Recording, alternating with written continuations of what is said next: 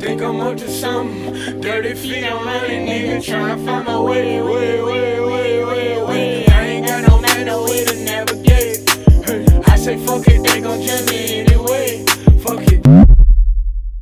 Welcome to another episode of Unapologetically HBCU. Today in the building, we have with us Miss Jennifer Evans. Who else do we have in the building today, ladies? Hey y'all, it's Adelia. And then hello, it's me again, Charslyn. Nice to hear from y'all again. Hey. And hello, I'm Jennifer Evans. I am Fort Valley State University class of 2005 and Meharry Medical College class of 2010.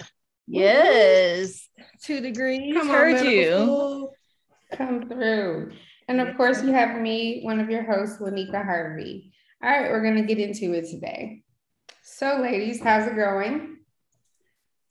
Going pretty good. I'm ready to get into this background with Jennifer. So, I want to know about how you ended up at Fort Valley State University in Georgia. Fort Valley State University was founded in 1895 in Fort Valley, Georgia, after a group of men petitioned the Superior Court of Houston County, Georgia, to legalize the creation of a school to promote the cause of mental and manual education in the state of Georgia. And what was formerly known as Fort Valley High and Industrial School was created. Fort Valley offers undergraduate and graduate degrees in arts and sciences, education and agriculture, family sciences and technology. For more information, please visit fvsu.edu. Okay, well, definitely a family school for my family. I had an uncle who is a diehard supporter of Fort Valley to this day. And he made sure, even as a high school student, that I was involved in the summer camps, that I knew about the dual enrollment there. And it just, it was just natural for me just to go on and go to Fort Valley. I enjoyed myself there and decided to just go ahead and complete my degree for all 4 years. Okay. I love it. And you're a native of Georgia. So how was that going to school not far from home? I think it was good for me. I would spend all week, of course, on campus, Saturdays at the football game, basketball game, whatever was going on. Sunday, make that 30, 45-minute trip home to wash clothes, get, some good cooking, take a nap and head back for the week. So that was the joy of being so close. Yeah, that is definitely a big advantage. And for those who don't know, Jennifer, where is home for you when you were making those trips? When I was making those trips, Monroe County, Georgia. Hey, AKA the cities. Right in the heart of Georgia. Yes. Wait, so how far is Spelman from y'all, D and Tink? Like, how far was that drive? Like, just one way? It all depends on traffic because it's Atlanta. Okay. So sometimes an hour, sometimes 2. It all depends. Yeah, okay. On a good day, depending on who was driving. If it was our dad, maybe 45 to 55 minutes. Oh, okay. So how often did that determine how often y'all went home? Yeah, I was gonna say, because I was 2.5 hours away, and there was no going during the week. That was just not a thing. 2.5, 3 hours away. So it was like, but weekends were not that, like, it wasn't that major because it's like, it's not really that far. Yeah. So I could go home for any event that I needed to, but I was far enough away where I knew she couldn't pop up on me at any moment. Like it was a good, like, you need to call first, make sure I'm here for the most part. So I was just wondering. Yeah. So was it an easy transition for you, being that close to home? Like it's not, when you get to Middle Georgia Pass, it's not too much traffic as you would get like in Atlanta, but how was that for you? Like you're not too close to home, but you're not too far either. Right. For me, it was a good transition. because I had already been doing like summer programs there where I would be in the dorms in the summertime. Mhm. So I was familiar with, doing some things for myself and, you know, just being responsible for me during the week, so to speak. So it wasn't a terrible transition for me. And just getting there and making some friends right off the bat and things, that was helpful. Yeah. So what did you major in? Biology. Ooh. Mm-hmm. Awesome. So were those camps like STEM camps?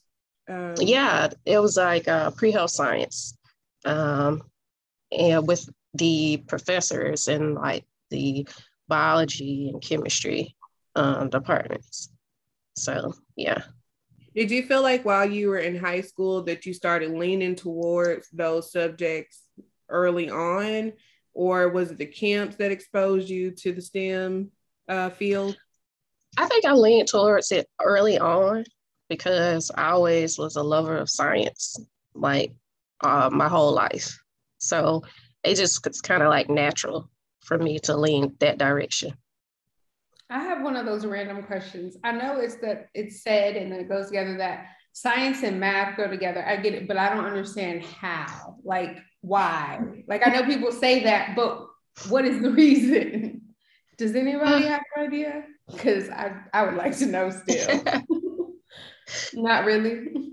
My only thought would be that, you need a lot of some of the calculations and things for the sciences. Okay. That's probably about it. They go hand in hand. So because if you don't get the calculations, then the science ain't gonna be right. Yeah. Okay, that makes sense. It's interesting that you say that because a lot of people who are good in math, they are also good in science. And it's kind of like English and social studies go together as well.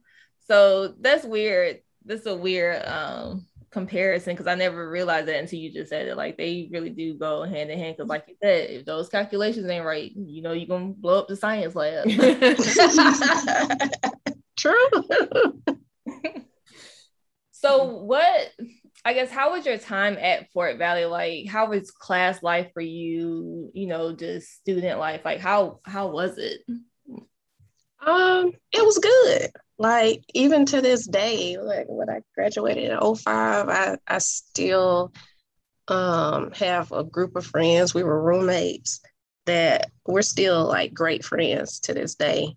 And, we helped each other. We studied together, went out together when we did. But, the classroom life for me was good because I already went in like, okay, I know what I'm here to do. I'm gonna have a little fun while I'm doing it, but I'm here for the main thing. Do you guys think that your college friends are like the friends that you're gonna have for life versus like high school? Because in high school you think these are we ain't never gonna not be friends. Like you think those are your like nothing's gonna ever happen, and then come to find out life just happens and you just stop talking to each other. It's not even you had a fight. It's just like, yeah, I don't even know what you're doing anymore if it wasn't for Instagram or Facebook. At least that's how my generation is, because we didn't have as much social media. When you got out of school, it was kind of like, and if you weren't calling me, right. Mm-hmm. I don't know what you're doing. Would y'all say the same? I'm still close to some of my high school friends and my college friends. Like those first few years in college, and my freshman year roommate, we're like thick as thieves to this day. Okay. It's kind of like that with high school. So I guess it just all depends on the people. Yeah, I think personality matters too. Like who I was in high school is not who I ultimately became in college. And the people in college knew who I'm still cool with today. They knew me during that time where I was really, developing some parts of my identity that are still with me today. And I think that, to your point, there's not necessarily something catastrophic that happens that will divide you and your high school friends, but rather I think you start developing common experiences and things like that with those people who you're around 24/7 for 4 years, that kind of makes it easier for that to stick. Yeah. You know? And it's also like you're going through the trenches with these people 4 years. It's kind of like, are we gonna graduate on time? Are we gonna pass this class? Like you up at 3 o'clock in the morning trying to finish an assignment. Like, hey girl, wake me up because I got the studying to do. So it's kind of like you develop a different type of relationship. It's the struggle. Yeah. It's the struggle you go through because you hungry together, you eating ramen together. If you do have money, you going to the restaurant together because that's the first person you gonna call. If they don't have it, you like, but I still want to go, so I got you for right now, and then you got me on the next go around. So I think it's probably more of the struggle because, like you said, you have more things in common. Like we struggling together, we got to pass these classes together. Whereas in high school, you still have your parents. Everyone's relying on their parents. There's not really. I mean, you might be going through struggle, but it's your family struggle, not just your struggle by yourself. Yeah. So, Jennifer, a question I have for you is, in Fort Valley, what made you think like, I want to continue this biology degree? Like, I want to continue down the medical field. Like, what made you just think? And then also, what made you even think of like Meharry? I would say I've always had a knack or just a passion for like healthcare. I think I got to high school and I was like, I'm not going to medical school. That's just too much. But I got to Fort Valley and I had professors that were like, yeah, that's cool. You want to do this and things. But I still think you need to apply to medical school too. So just that encouragement from the faculty I had. Do you feel like you could get that anywhere else besides an HBCU? Like that push those who are looking at you like, yeah, I see you're doing good, but I want you to go higher. I got you. I can't say that I know that I would. I think that's what attracted me to Fort Valley and to like just go ahead and continue my studies and finish there was the encouragement and the push to do better, to be better. Not just to, you can pass these classes and things, but if you want to be competitive, you need to also do X, Y, and Z as well. You need to go and get in these research programs, do these summer programs. You need to do all these things besides make good grades. And I don't know if anybody would have given me that information anywhere else. So at what point did you apply to Meharry and how was that process? Like, how were your professors supportive or what was that like for you? Oh, well, when I finished at Fort Valley, I went on and did a post-bac bachelor's degree in medical technology. And I was still in contact with all my professors still back at Fort Valley. But it was okay. I'm sorry to cut you off, Jennifer, but I've heard I've heard of this post-bac to medical school transition a few times. For those who don't know, what is a post-bac program? Yeah, post-bac is where, you have a gap in between the time that you have finished your undergraduate work and you are looking towards medical school. Either you're needing more time and you need something to be doing in that time and space, or for some people, it's even helping them to build their science GPA and things like that. And some post-bacs include, just depends on how the post-bac is geared towards, includes more degree work. Okay, so it's sort of helping you to have those foundational things that you would need in order to be successful when you move on. Right. And I did mine because I wanted that time and space, but I was like, hey, if I don't get into medical school, I always said I wanted to do medical technology.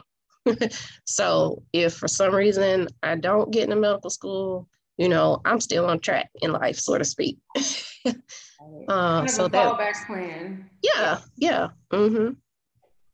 And while I was there and finishing up, I did put in my applications to several medical schools. You know, by that time I've taken the medical college admissions test. I've applied to all the different schools.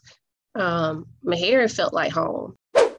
Named after Samuel Meharry, Meharry Medical College was founded in 1876 in Nashville, Tennessee, making it the first medical college in the South for African Americans. As a leading producer of African Americans with PhDs in biomedical sciences, Meharry is one of the nation's oldest and largest historically Black academic health science centers dedicated to educating physicians, dentists, researchers, and health policy experts. Meharry offers doctoral degrees in medicine, dental surgery, and philosophy, as well as masters in science and public health. For more information, please visit home.mmc.edu. It gave me that same sense of, okay, we're going to push you and you're going to do what you need to do, but we're here for you. I got that same sense about Meharry. And thankfully and gratefully, they accepted me. Awesome. So did a HBCU for medical school ever like cross your mind when you were applying, or you just were just applying? It did cross my mind.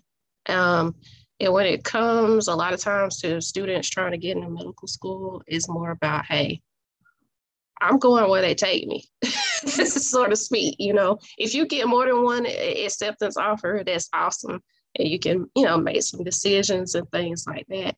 But, you know, you kind of, when you're thinking about where you're applying, you think about kind of what region you want to be in, what region you'll be comfortable with, and then just start applying. But I made it a point to apply to the HBCU medical schools. Mm-hmm.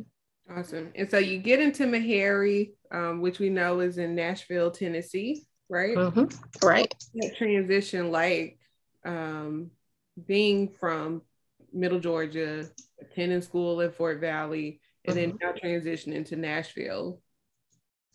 It wasn't that bad. I guess for me, it was like, okay, I'm going to have to make this transition to get to where I want to be. Mm-hmm. And when I got there, once again, I discovered friends that became like family. That from day one, we were studying together and things like that. That I would say it wasn't a terrible transition because I was kind of used to doing things on my own. And what about the workload? I know that you said that you did the post-bac program. Mm-hmm. Was that transition academically? Were you prepared academically when you went to Meharry? I was prepared as far as what I knew foundationally, but I already knew going in just from talking to other medical students from different medical colleges around, that everything you've learned from undergrad and maybe even post-bac, you're covering that in like the first 2-3 weeks. Like, yeah, we're done with that. Now moving on. So, you know, and it's a lot of information, but you learn how to tease out the information. So what did you ultimately end up getting your doctorate in, or I don't know, MD in? Yeah, I got my MD and went on into residency training. And I trained in family medicine. Okay. Yeah. Okay. So that kind of is everybody really, right? Like, well, for the most part, or is it after they see a pediatrician, then you go into, how does that work? Like, is there an age group, or is that you cover everybody from start to finish? Ooh, should I not say finish? It's okay. I mean, it's kind of deep, but you get what I'm saying. Yeah, I get what you're saying. It's true. It happens. Well, basically, everybody finishes with their MD, and then towards the end of the 4 years, and especially that 4th year, you're applying for your residency position to train in whatever type of medicine you want to train in, whether it's family medicine, whether you want to be an OBGYN, a surgeon, an eye doctor, an ophthalmologist. Do you only get to pick one, or do you get like top three? No. Well, I mean, some people had a strategy where they applied, we do different rotations in medical school those last 2 years, and you're exposed to all the different specialties. And so some people had a strategy where, I really want to be an anesthesiologist, but if I don't get into anesthesia, I don't, quote unquote, what we call match into anesthesia program, I'm okay with being a surgeon. So they cannot pick you for a specialty that you want to be in? You go for your specialty. So for me, I've applied to only family medicine residency programs because I knew like family medicine or bust, because I just like, I had a goal to be in the community and to be that primary care provider. So I applied to, I can't even remember, 12 residency programs. I interviewed at, I believe, 10 of them. It gets to be long, a long season. Is it like applying for a job? Like you put in a resume and then they call you back if you match, and then you go further in the process, kind of? You put in through this national database. They love national databases and things. You put your application in, you apply to the residency programs that you would like to be in. Some of those will call you back and say, hey, we want you to interview. And this is, way pre-COVID. So you hop on the plane or hop in your car for a day or two, and you do like a whole day of like interviews with different people in the programs. Yeah, and then come February-ish, you put in, you rank which programs that you would like to be in, and those programs do the same thing. And there's this magical computer algorithm, and you find out in March whether you, A, did you get into a program, and then B, which program did you get into? So it's kind of like the draft of medical school. That's what I call it. Oh, that's interesting. It's bigger than graduation. So yeah, I often see those match day posts. Yes. Match, but to just hear the process and all that goes into it is definitely interesting. So you were saying that you hopped on planes and you got in your car to do these interviews. You had 10 interviews. Was this at your own expense, or were these programs paying for you all to come to them to do the interviews? It depends widely on which programs you're applying to, but most of the transportation was on you. But they may pay for your hotel. They make sure that all your meals are covered. For the most part, that was my experience. Okay, so for those medical students who are getting towards the end, not only are you paying for, or, making sure you have your tuition and, room and board paid, but you also want to make sure that you're budgeting for that match process as well. Is that right? That is correct. I'm not sure how they're doing it this year. I know a lot of it was virtual last year because of COVID. So, COVID just made everybody pivot to this virtual world. And now I would assume they wouldn't go back to it, because if I can see you over the computer, that's saving them money and the applicants money, I would assume. Yeah, well, I think some will go back to, the in-person interviews just so they can see your personality throughout the day and different things. But we'll see what happens this year. So what was that feeling like when you got your first match letter, or is it a letter or a call? What is it? It's a letter. The process has changed a tiny bit, but just the basics is on that match week, on that Monday, you get a letter saying, hey, you matched. You don't know where or anything like that. You just know you matched.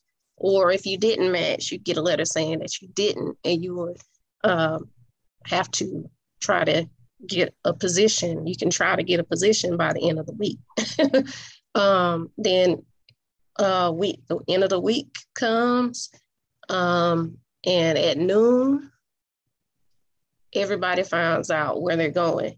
So different places, different schools have their own traditions and ceremonies and things on how they do it, but the information is available at noon that day.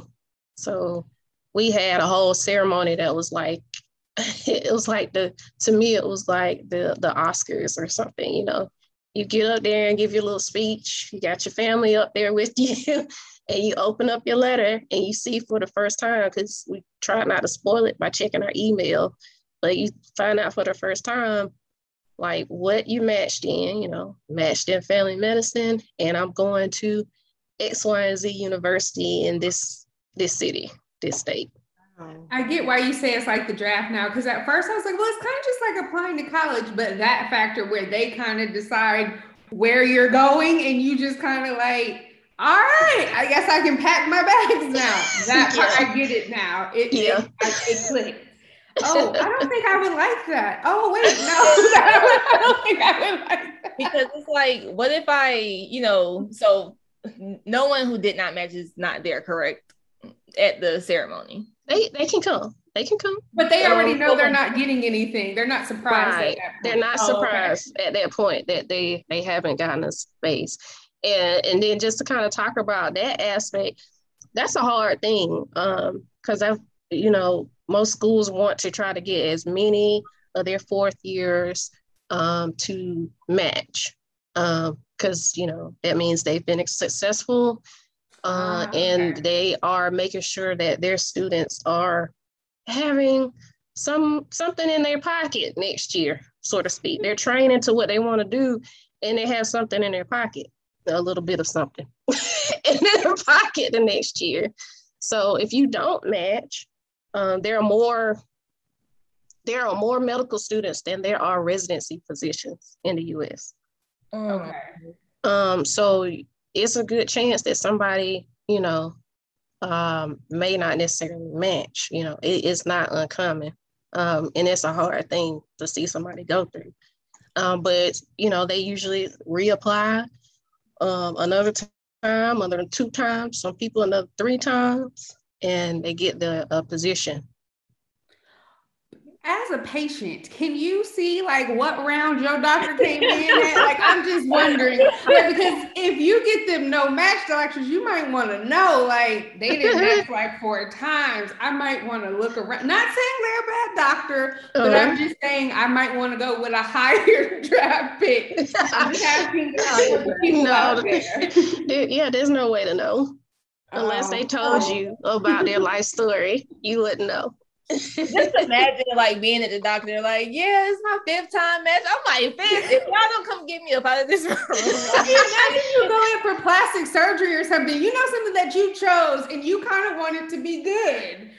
Exactly. It's like you wake up and then you look like, doctor, I did not tell you to move that. Like, I did not tell you to move that. And then come to find out when you're in trial, they didn't match till like 8th time.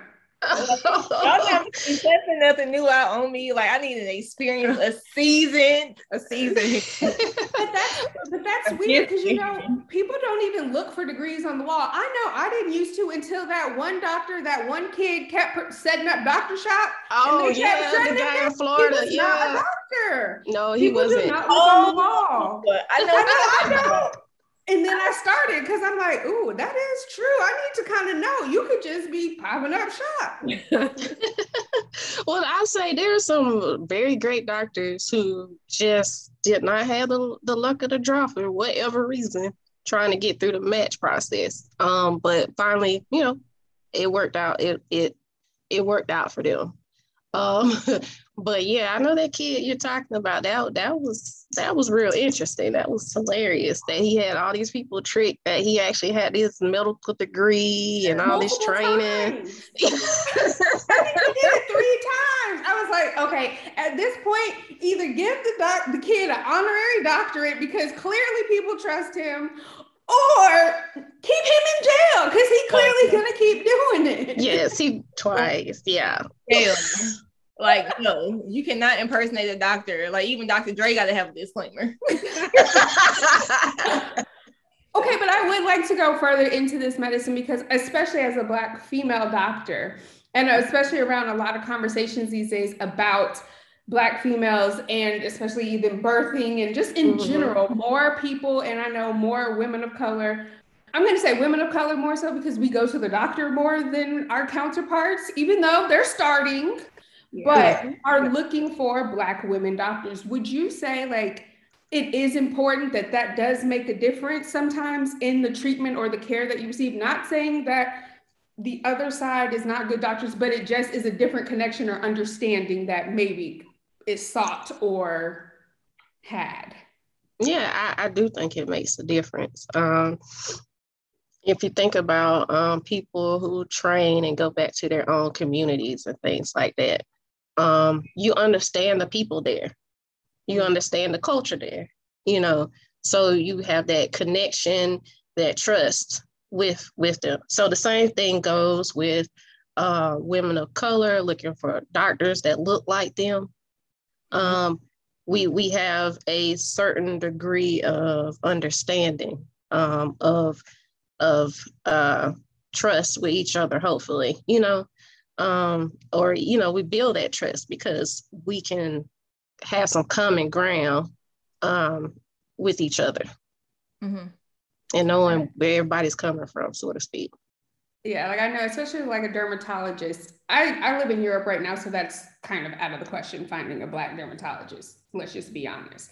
But in the States, I know a lot of my friends have them. I'm like, oh shit, that like when I first got here, my skin went haywire because it's just completely different than being in Texas. And I was like, I was that person that had never had acne. So I was like, I don't know what the fuck's going on. I don't know what to do. Like, this is new to me. But had I had a Black doctor, like, and then I went through, you know, you get aggressive because you're like, okay, I've never had acne. I need this gone as quick as possible. That's just what it is. I don't care what needs to happen. But having a Black doctor would have taught me about the scarring process, like the things that you can do. And especially, it just would have made a difference. It would have been less trial and error that I had to go through on my own. I would say it would have made a hell of a lot of difference. And just being in the conversation, like I said, about like, and it being more prevalent now about women of color and childbearing and the traumas that are happening. I didn't know that was a thing. I didn't know that was common until recently, but I mean, it makes sense. The question I have is, where did the thought process, or is it really the thought process of our pain tolerance is that much higher? Is that really what it boils down to? Like the thought process. Is that really what we're talking about? It's a lot of bias, put it like that. It's a lot of bias and, you know, in what we call it, some subconscious bias. Everybody has them, but when it comes to like what's been ingrained in people's mind and subconscious mind about Black people in general over the generations, it's still there, whether people want to say it's there or not. It's there even in subtle ways. So there have been studies done where they've asked like medical students, like, hey, you know, Black pain tolerance. Oh yeah, it's higher. No, everybody's pain tolerance is different regardless of their ethnicity, their race, their genetics. You know, it's different. So you can't just look at a Black person and say, oh, she's strong, she'll be okay. She's just making it up. She's just being an actress right now. It's interesting that you say like, oh, she's strong, she's making it up, because a lot of people think that Black women are just supposed to take all of these hits to their body. Like you said, they're strong, they're pain intolerant. It's like, no, we're in pain. It was one tweet I had saw. It was like at one point, a lot of people were taken to Twitter like, hey, this is what my doctor did. Like they took me off of my sickle cell medicine because they think I'm faking or like I'm dying here. And then the speech just stopped because they think that Black women can take all of this pain. It's like, no, that's not normal. Yeah, it's not. And so is there anything being done, or at least when you were in medical school, to kind of counter those narratives? Is there anything for like culturally responsive medicine, or, you know, anything in place to kind of handle those biases that doctors may have? Well, coming from Meharry, that was throughout our curriculum from the beginning to the day you leave there. It's in the curriculum. It's the patients you see while you're there, because a lot of times we rotated through the safety net hospital up there in Nashville. And so you see the worst of the worst. So you would see somebody, if they have something that could have been prevented, but by the time you see them, because of just our quote unquote healthcare system, they kind of slipped through the cracks, or they just didn't know where to go to get help. You see them at later stages of different things. So for me, it gave me a passion, a heart to, like, okay, I got to make sure I take care of these people. I got to make sure I take care of the people around me in a way that speaks to them. But in general, at Meharry, I mean, from the beginning to the end, cultural competence was big because of who we were and what the mission was. I have a question. So you went to an undergraduate in a medical school for HBCU. At any point during your residency or any point in your career, did people make you feel like you weren't competent? Because unfortunately, some people look down on HBCU still to this day. Like, did you ever encounter any of that? Like, oh, you can't do this because you don't have as much knowledge as I have because I went to Harvard or whatever. I'm gonna say yes, but it started a lot earlier than before I even got to Fort Valley. As a high school student, of course, I knew teachers and things that went to Fort Valley State, and they were all for me getting there. But I had some that were like, "Oh, you shouldn't go to an HBCU," things like that. But we proved them wrong. all my friends that went on to HBCUs, because it was like this one particular teacher, we're like looking at him like, did you really just say that to me? But like, okay, so we're out here, we're just as successful as anyone else that went to any other institution. And I think Michelle Obama said it best. You start getting out here and you start networking with different people and learning and knowing different people. And you're like, they're not better than me. There's nothing different between us besides our skin color, so to speak. But just having that knowledge, even encountering that in high school and just going on about my business and, saying, I don't know, this is where I want to go to school at. I'm for sure this is where I want to go. This is where I'm going. There's nothing you can say to me to make me think otherwise. But I encountered that first as a high school student. Yeah.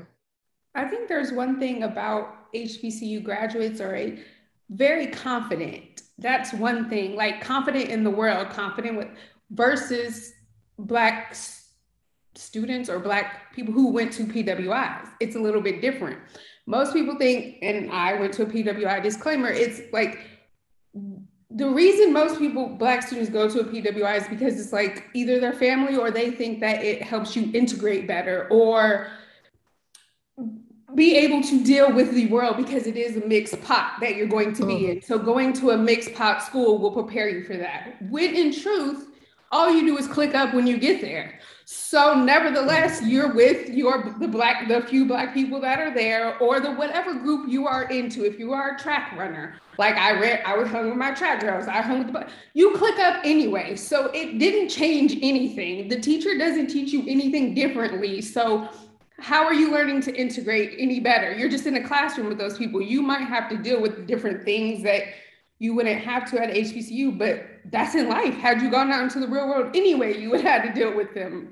So I think there's a different confidence because what I've noticed from HBCU graduates is like, no, we know what we're capable of, and if you don't believe us, we'll show you, and that's just what it is. I don't have to prove myself to you. What I do will prove it on its own. Like, it's one of those things, like, my mom was one of those people that was like, no, you don't like HBCU, because she's from old school where companies did look at HBCUs differently. And so she's like, no, you need to be able to get a job when you get out. Like, I don't know how that works, and all I know is it's a no. She was like, even though I was gonna go to Xavier, but my grandmother went to Grambling, she was like, no.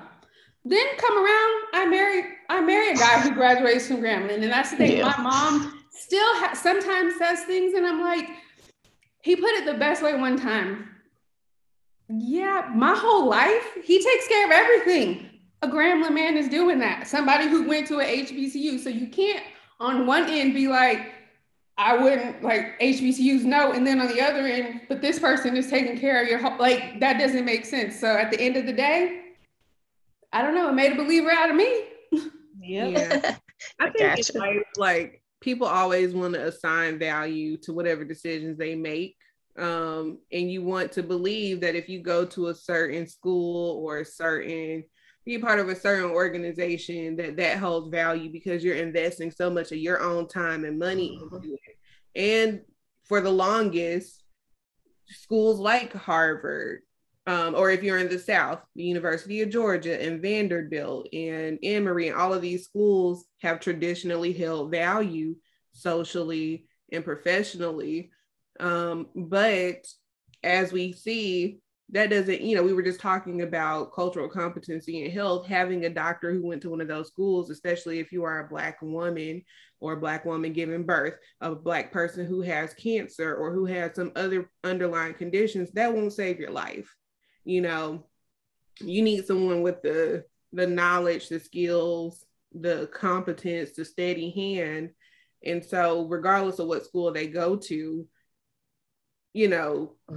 that doesn't really, at the end of the day, it doesn't really matter. And so, for you, Jennifer, now that you're, beyond Fort Valley and Meharry, you're practicing in the real world, how has that been for you as a person who is a Black woman doctor? How are you often received, as someone who's a family physician?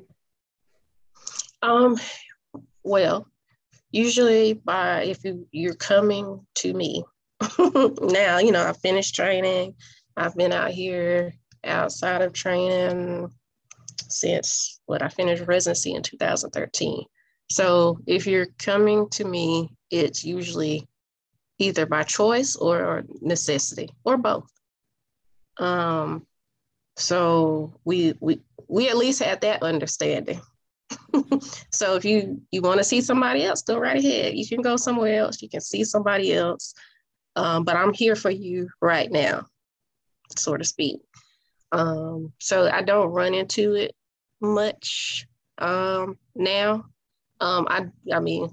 Of course, I get some of those undertones and things like that, but it doesn't bother me to the extent because I know, like, hey, I'm just here to help you. You can let me help you, or you can, we can find somebody else, somewhere else.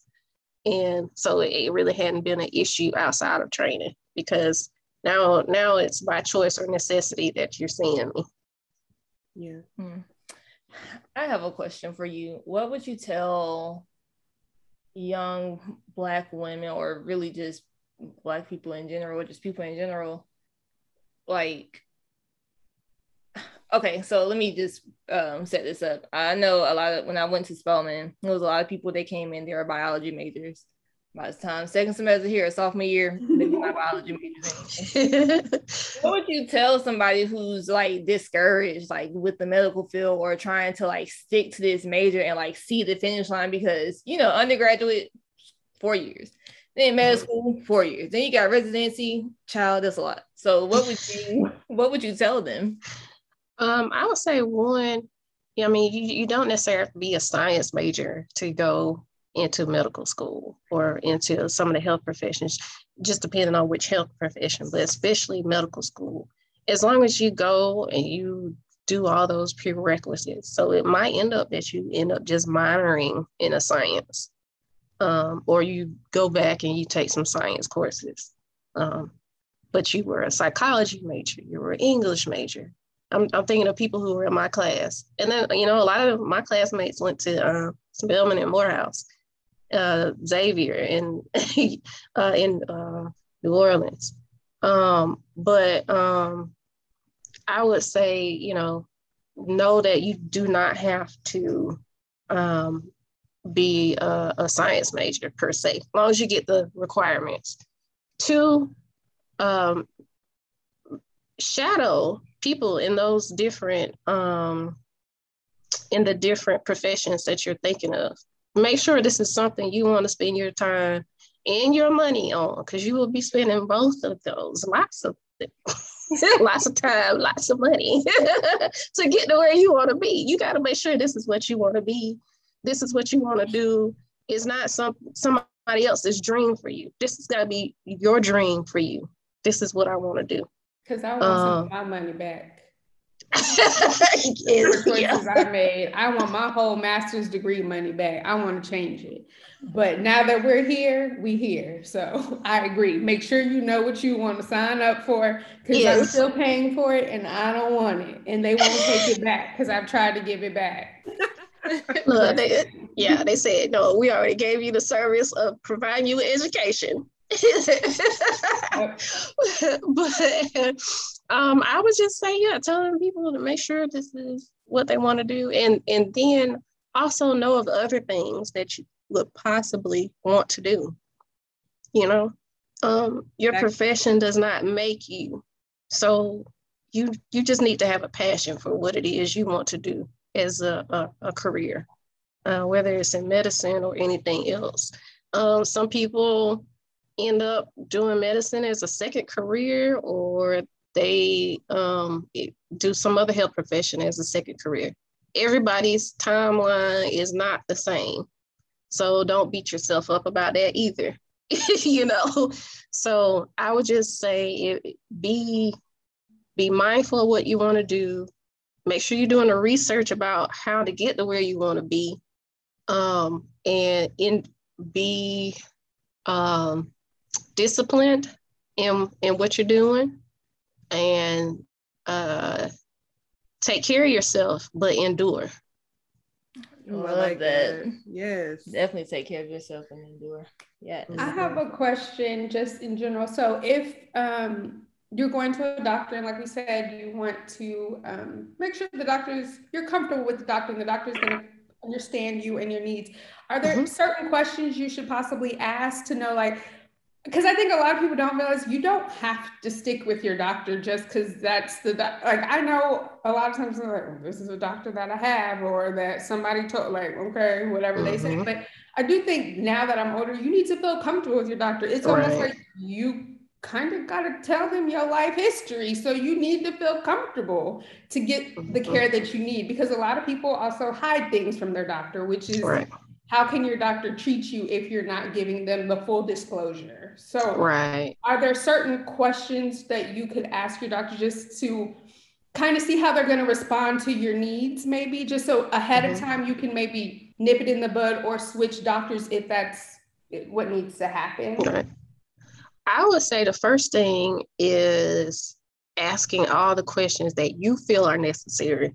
So, I tell people, don't assume that people know exactly what's going on with you, per se, or that, you might be looked down upon for asking any questions. So that's number one. You should be able to ask any question that you have concerning your body and get a understanding of what's going on. Okay. If you don't feel like you can get that from that health professional, then you might need to tell them that, I don't feel like you are answering my questions appropriately. Could we revisit this? Or, if that's not a go, you still have issues, or, you don't even want to cross that bridge like that, you can seek care from someone else. But that would be my main thing, because it helps a lot just to know the complete picture of a person. And when people withhold information, that affects treatment. You could need to be on just one medicine, but because you haven't been taking this medicine, it looks like that medicine's not controlling everything. So you get prescribed 2 or 3 other medicines on top of that, you know, when in all actuality, if you would have just said, hey, you know, this medicine, it really makes me feel bad, so I haven't been taking it. You know, is there something different that I can take? Is there something different that I can do? You know, that's what I would say. The main thing is ask all the questions you need and say everything that you need to say. And if that health professional, that doctor is not responsive to your needs, then you know, by all means, it's okay to move on. Thank you. I appreciate that. Excellent. Well, Jennifer, we really, really appreciate the time that you have taken with us today, and also your level of transparency. Yes. Because I know a lot of people who've gone to medical school, but there were a lot of processes, especially that match process, that I didn't know. The Oscars, the draft, and the post-bac, how that works. Right. Yes. No problem. If there are people who are listening to us that want to learn more about your story or want to be able to find you, especially if they're in the Middle Georgia area, do you have some social medias or any other way that they can contact you? Sure. The best way to find me right now is at rejuvenatefamilyhealth.com or at rejuvenatefhc on Instagram, Rejuvenate Family Health on Facebook. Awesome. Got it. And we'll put that into the description box so that people have a direct link to it. Absolutely. Thank you, guys. I've enjoyed this today. Yes. Thank you so much for coming on Unapologetically HBCU. We'll see you guys next time.